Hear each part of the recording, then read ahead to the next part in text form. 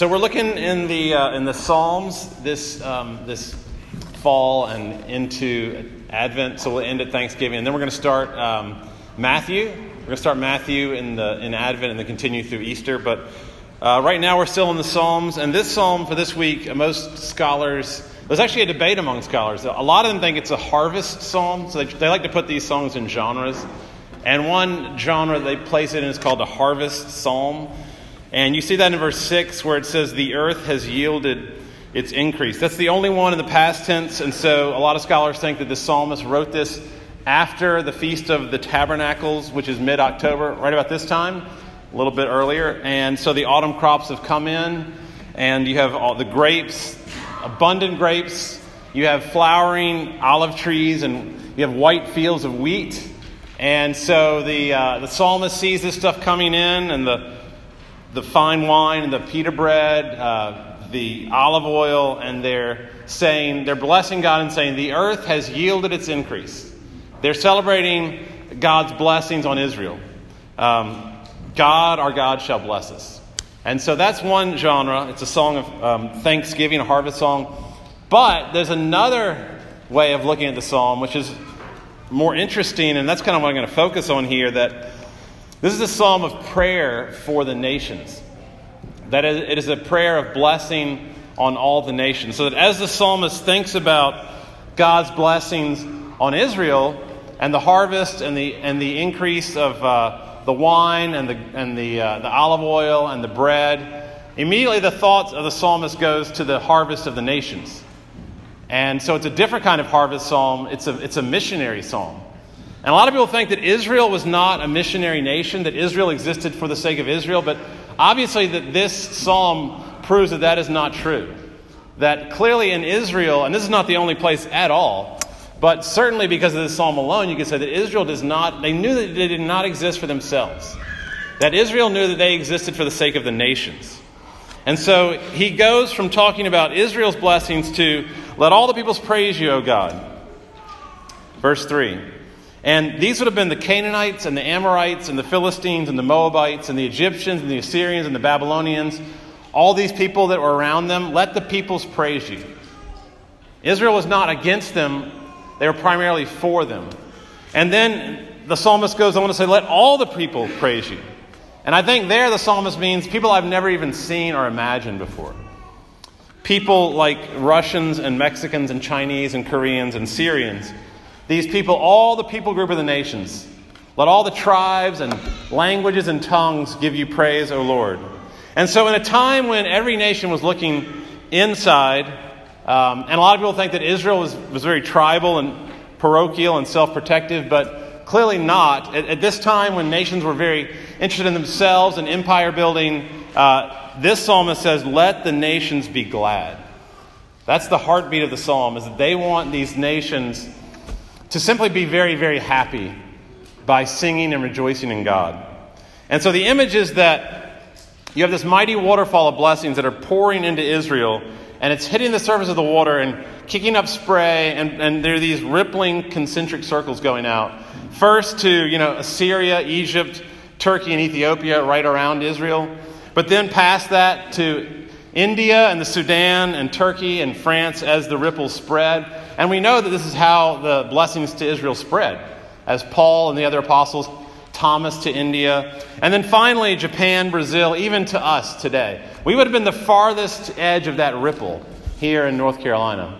And so that's what the psalmist pictures, the blessings of God on Israel falling down and creating ripples spreading the nations. So Israel knew that they were blessed, and they owned that, and they loved that. They weren't ashamed of that, but then they knew that they were blessed in order to bless the nations around them. Just as we are all blessed simply by being here, and then we're supposed to share those blessings with people around us. So I want to look at the blessings on Israel, and then the blessings to the nations, because that's what the psalm is about. So first of all, the blessings on Israel. And as I said at the baptism, the core identity of Israel is that they were the blessed nation in all the earth. And this is one reason that scholars think that the Israelites were kind of selfish. A lot of Old Testament scholars will say they were very into themselves. They talked a lot about themselves and their greatness, and they did. because they knew that they were specifically and uniquely blessed by God. And so if Abraham had a customized license plate, it would have said blessed on his Lexus. It would have said blessed, #blessed. And Israel knew that they didn't earn these. They didn't deserve these blessings. They were very aware of that most of the time, except in their bad moments. But most of the time they knew that Genesis 12, 1-3 said that the Lord came to Abram, a godless, pagan, senseless idolater. He had no interest in God at all. Just one of the million people in the world who had no interest in God. And the Lord said to Abram, "Go from your country and your kindred and your father's house to a land that I will show you, and I will bless you there." And that is kind of the heartbeat. That's the constitution of Israel, is that I'm going to bless you. You're going to be a blessed nation. And in Deuteronomy 28, Moses fills this out hundreds of years later. This is verses 1-13. I'm not going to read all of them, but if you read Deuteronomy 28, 1-13, you just see all the blessings of God. God says, all these blessings will come upon you and overtake you. Blessed will be your basket and your kneading bowl. In other words, food. The Lord will open to you his good treasury, the heavens, and give you rain to your land. Blessed will be your womb and your animals. And so just abundant physical blessings. And the actual land of Israel was a very blessed place. It's a gorgeous place in the middle of desert lands. It's this gorgeous little strip of land. And so Psalm 67 is tapping into Genesis 12 and Deuteronomy 28. And the psalmist knows about those verses very, very well. And so the psalmist is saying, God, our God, shall bless us, verse 7. And when he says our God, he reminds the readers and the singers and the chanters that this is the God of Abraham, our God. The God who gives us undeserved, completely gracious blessings. So he's not saying our God might bless us or will probably bless us. If we're lucky, he'll bless us. It's that he will definitely 100% bless us, that we are a blessed nation. And so this confident prayer in verse 1 says, may God be gracious to us and bless us and make his face to shine upon us. And the only reason that the psalmist can be so confident is because of the promises to Abraham. And he knew that he was a child of Abraham. And if you notice verse 1, that is from the Baroka. We sang the Baroka. The Baroka just means the blessing. And there was this thing that God gave to the priests, the sons of Aaron. It's called the Aaronic blessing. And when Israel would gather together, the priests would say, the Lord bless you and keep you and make his face shine upon you. And that's what verse 1 is referring to. May God be gracious to us and bless us and make his face shine upon us. And the priests would say this to the congregation of Israel with open hands, basically saying, I'm not carrying any weapons. I'm not against you. Of course, speaking for God here, I'm not pointing my fist at you. I'm not pointing my finger at you. I'm not berating you. I'm not attacking you. I'm not feeling violent towards you. And the point is, I am for you, and I bless you. And I think God knew that the default setting of the human mind is to think that God is against us. And so the blessing is to say, no, my face is shining on you. I'm not disappointed with you. I'm not angry with you. I'm not disgusted or frowning at you. The opposite of that, I love you. May God make his face shine upon us, in verse 1. We are a nation of blessedness, he's saying. Now, without the Baroka, they would never have had that confidence. But with the Baroka, the Israelites knew that they were a blessed people. It might have taken them a long time to really believe that. In the wandering wilderness where they were leaving Egypt, they really didn't believe that. But it took them time to come to actually accept, yes, God is for us. He's not against us. And I think about the smiling face of God. I think about when you're really angry with someone and you think they're angry with you and you don't really want to see them because there's hostility between you and them, or at least in your mind there is. And so you're walking around the city hoping not to see them. And then you're in a grocery store or something like that in Trader Joe's, and they're down the aisle. There they are, the person that you do not want to see.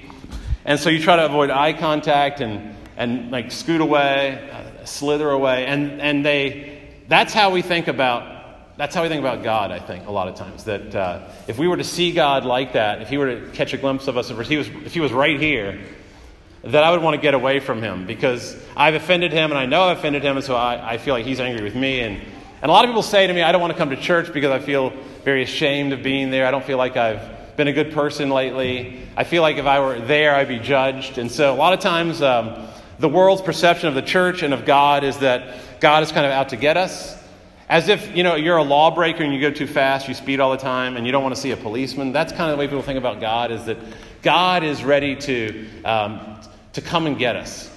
And then when his face looks upon you, it is not a face that is a smile. But what if that person in Trader Joe's, shouted out my name, Ben Milner, and the person's face was smiling, and they embraced me and they hugged me. That's actually happened. I'm sure it's happened to you before too, where you didn't want to see that person and there they were. And their reaction to you was to love you and to bless you. And that's what God had to give to Israel so that they would know that God's face shines upon them. That's why we say that to our children. That's why we said that to these two children.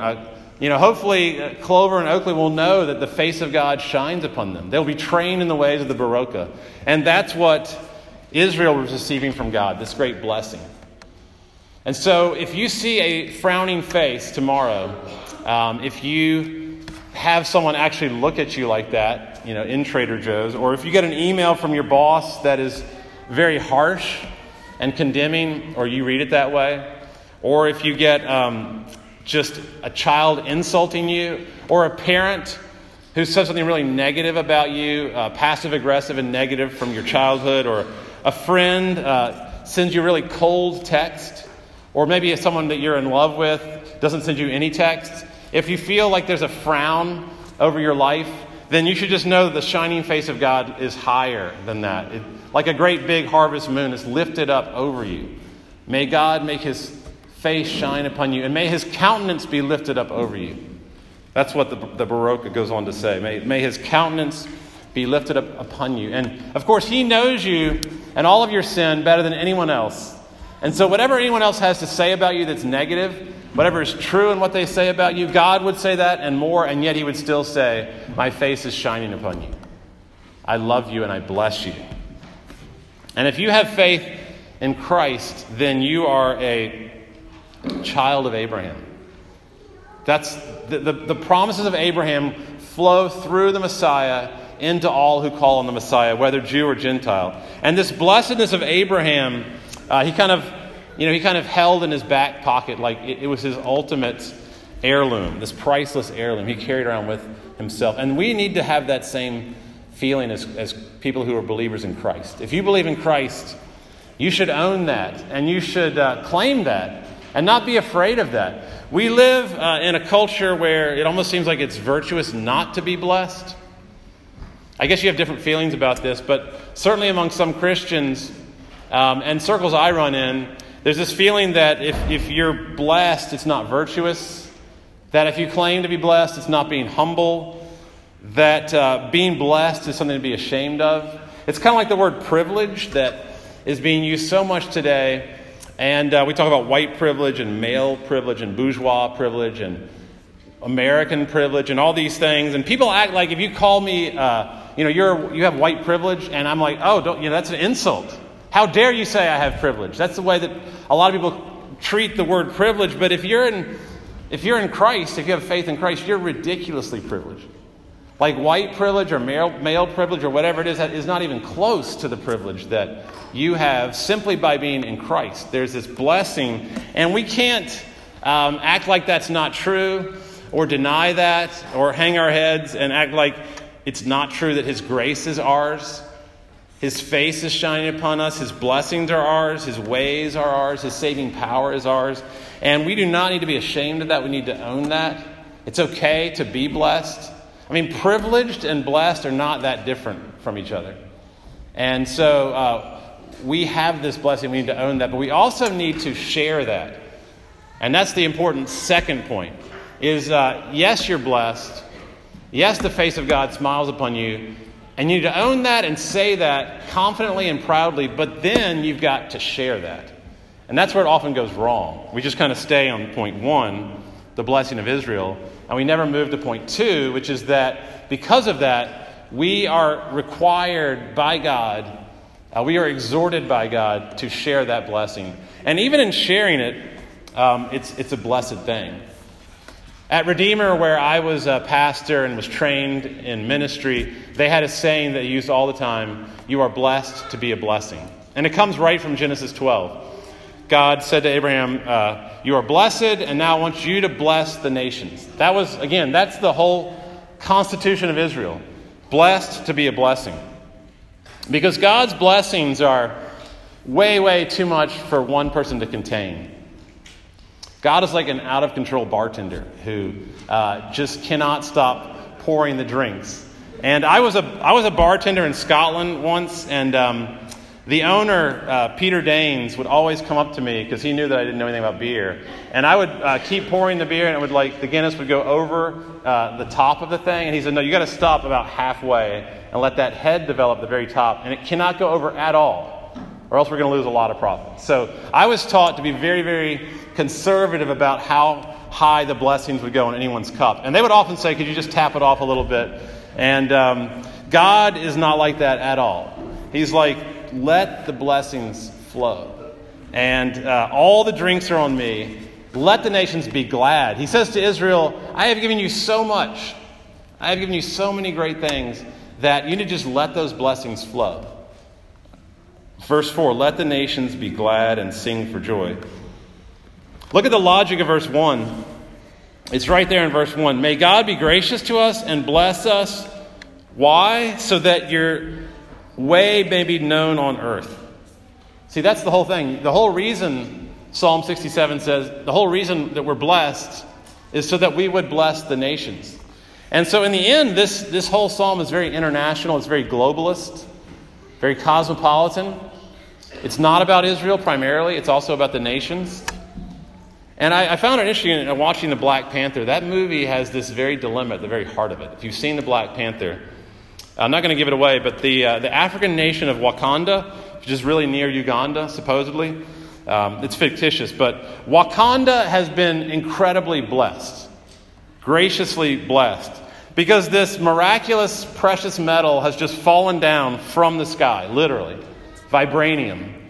And this nation has used that precious metal to create a glorious utopia, the Pearl of Africa. You have art and science and education and wealth beyond anyone's wildest dreams, and incredible natural scenery all together in this beautiful minimalist way. So they just picture Wakanda as this amazing place to live.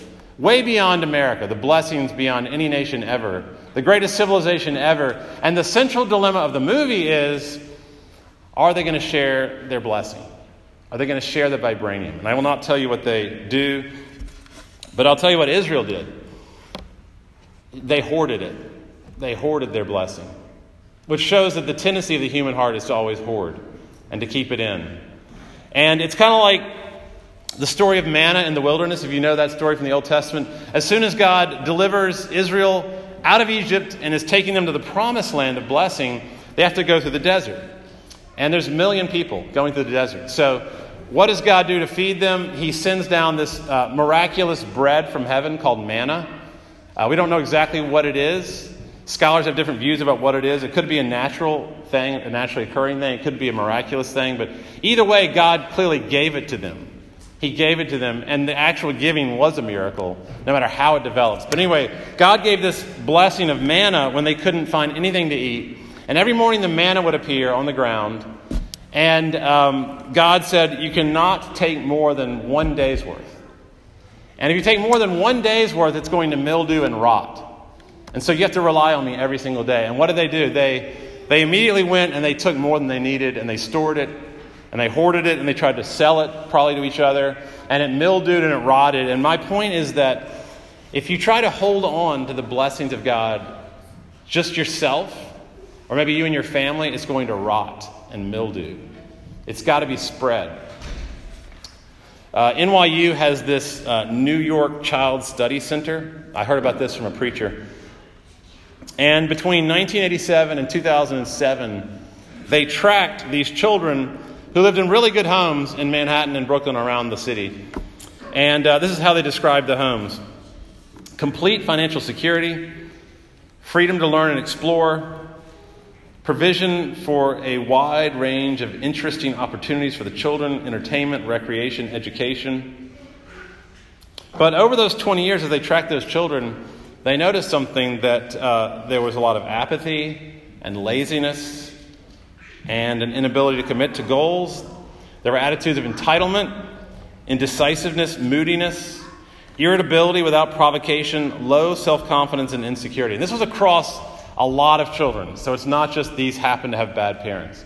And the point of the study was, if you don't have children taking risks or going out and sharing these kind of things, then that's going to happen. And if you live for your own blessings with no service, there's no outreach, there's no mission, there's no hospitality, then according to this study, and this is a secular study, it will rot. The blessings will rot. And so the question I have for myself upon reading that study, which is kind of terrifying, is that do we as a family just live for our blessing? Do we just live to have a nice house and a good income and good schools and good playmates and nice entertainment and interesting educational opportunities and travel experiences? You know, so often that's what people say they want to give their kids. But are we doing that and living for our blessings, or are we sharing those blessings? And so much about the child will be determined by what the family does. You know, whether they open their home to people, show hospitality, go to things like Cities with Dwellings, you know, other opportunities to volunteer, and just reach out. And Israel's very DNA was inherently missional. Now, they didn't listen to God a lot of times, but if they had, again, the centerpiece of the whole psalm is let the nations be glad. And that's what their children would have been catechized with, is that idea. Let the nations sing for joy. And that central thing, that verse, is festooned on either side with let the peoples praise, which is the great chorus of the psalm. And so we as the church have the same mission as Israel. The church is just Israel 2.0. And if anybody is anti-Semitic or has negative feelings toward Jewish people, just know that the church is nothing but Israel grown to a much greater size. And so everything about Israel was true of us today. And so our job is to also spread this joyful reverence of God, which the psalmist calls fear, across the globe. That the whole thing ends with, that the ends of the earth fear him. And, you know, I'm afraid one thing as a church, we do a lot of things right, but we don't talk enough about cross-cultural missions. And I think that that's partly because missions has gone out of fashion in a lot of younger churches today. Even younger evangelical churches, you don't hear enough about missions. And I think one reason that you don't hear a lot is because the thought in someone's head would be that it's kind of like colonialism or imperialism, and that foreign missions is almost like a spiritual or cultural version of invasion and taking over. Like if you've read the Poisonwood Bible by Barbara Kingsolver, that's kind of the main point of the book, is that this missionary's family is just importing Western culture into this African nation, the Congo. And a lot of people think that missions is like that, but that is not at all, from this passage, what missions is about. It's simply about letting the nations be glad and sing for joy and fear God. That's what this is all about. Not about changing someone to be made in your image or your culture's image. It's expressing all the beauties of those different cultures by introducing them to God, to Jesus. John Piper says this in a book called Let the Nations Be Glad.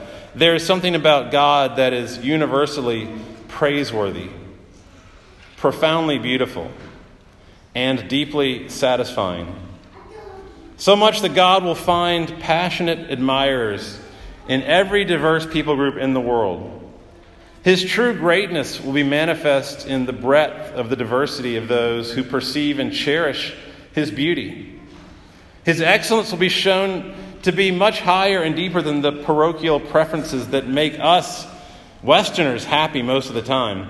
Therefore, the diversity of the source of admiration will testify to his incomparable glory. In other words, we have to have people from every single people group and tribe and nation and custom to express the greatness of God that white people like me can't. we don't have enough to do that. We don't know enough to do that. You've got to have all different types of people to express the true glory of God. And therefore, every single nation must be reached. And God's glory must be spread in every single nation. And that's what the psalmist is saying. Let the nations be glad. Let the ends of the earth fear him. A lot of times, I think we get really upset about the idea of hell and the people we know that we love that might be going to hell. And I think that's very appropriate to have that fear and that concern. But really the thing that should be pressing for anyone about missions or evangelism, it's not so much just the fear of hell, but it's that someone you know is not fully worshiping God. I mean, that is the real thing that you should have your eye on if you're a believer and you know someone that doesn't sing for joy and is not glad and doesn't have the fear of God. What is really pressing is that we all know people who don't worship God, who are deprived of the glory of singing his praise, and that's what we should have our eye on. And that's what the outreach is for. That's what Israel was for. That's what the church is for, to bless those outside of us. The whole purpose of Israel was to be a blessing to other nations and make them glad. Even nations that were the enemy of Israel. And this is where that first phrase becomes very poignant and profound. May the Lord be gracious to us. May the Lord be gracious to us. Because Israel knew that more than anything, they were a nation of grace. Because even nations like Egypt that had enslaved them, Israel was called to bless Egypt. And Isaiah was the prophet who probably got this better than any other prophet. And I think that he must have either been taking notes on Psalm 67 or Psalm 67 was taking notes on Isaiah. But listen to what Isaiah says about Egypt in Isaiah 19:19. In that day, in this coming day of glory, international glory, there will be an altar to the Lord in the midst of the land of Egypt. Again, that's their former oppressor and slave driver. God will send Egypt a savior and a defender and will deliver them. That's the same language that God uses about the Egyptians and Israel, that he would deliver Israel from Egypt. But now God is saying, I'm going to have a savior and a defender and deliverer in Israel. And Isaiah ends with, the Lord will make himself known to the Egyptians. In other words, Isaiah is telling his people, you've got to share your blessings even with the people that you despise the most. And the people you have reason to be upset with because they persecuted you and they maligned you. And it's not just the Egyptians. He goes on to say, even the Assyrians. And this is even closer to home because in Isaiah's day, the Assyrian army was like surrounding Jerusalem. They had besieged Jerusalem and they were about to kill every man, woman, and child in Jerusalem if they didn't surrender. And so Assyria was the biggest problem in Isaiah's day. And yet Isaiah says to Israel, and the Assyrians will worship with the Egyptians in that day. And the Lord of hosts will say, blessed be Egypt, my people, and blessed be Assyria, the work of my hands, and blessed be Israel, my inheritance. That's an incredible moment of grace in the life of Israel, which some people think was a legalistic country. They think that Judaism is a legalistic, moralistic religion. It's a religion of grace. Imagine a presidential candidate in 2020 who says that their international policy is that they would promise that if elected, that they would bless North Korea, China, Russia, and Syria. They would probably get like 10% of the vote, no matter what else their policies were. Even among Democrats, they probably would not get a huge percentage of votes. And among Republicans, it would probably be even less than that. And I'm not really insulting either party there. You can do with that as you will. But the point is that God's ways are not our ways. And God's salvation is not our salvation. And that's why it says in verse 2, we've got to talk about the grace and the blessings of God, because he says the reason that we're so blessed is so that your mysterious saving ways may be known on earth and your saving power among all nations. In other words, the psalmist is saying we have this crazy God who blesses people who are sinful. We have this absolutely unbelievable, unthinkable God that loves his enemies, who loves the nations that that persecute his enemies. Isaiah says in 64, 1 through 4, "From of old no one has heard or perceived by the ear. No eye has seen a God like you who acts for those who wait on him passively." God acts on behalf of those who wait on him, who do nothing but just sit there and wait. The gods of the nations wanted their worshipers to be serving them. The gods of the nations wanted to be waited on by their worshipers. And so the gods of the nations were waiting for humans to act and to appease them. And we had to sacrifice bulls, and we had to do all this stuff to appease the gods. The gods of the nations were those that we acted and they waited. But this God of Israel, which is the God that we know in Jesus Christ, is a God who acts for those who wait on him. And our God does not demand a sacrifice from us. Rather, he makes the sacrifice for us. And that's the God that the psalmist is commending to us. The God who is gracious, and the God who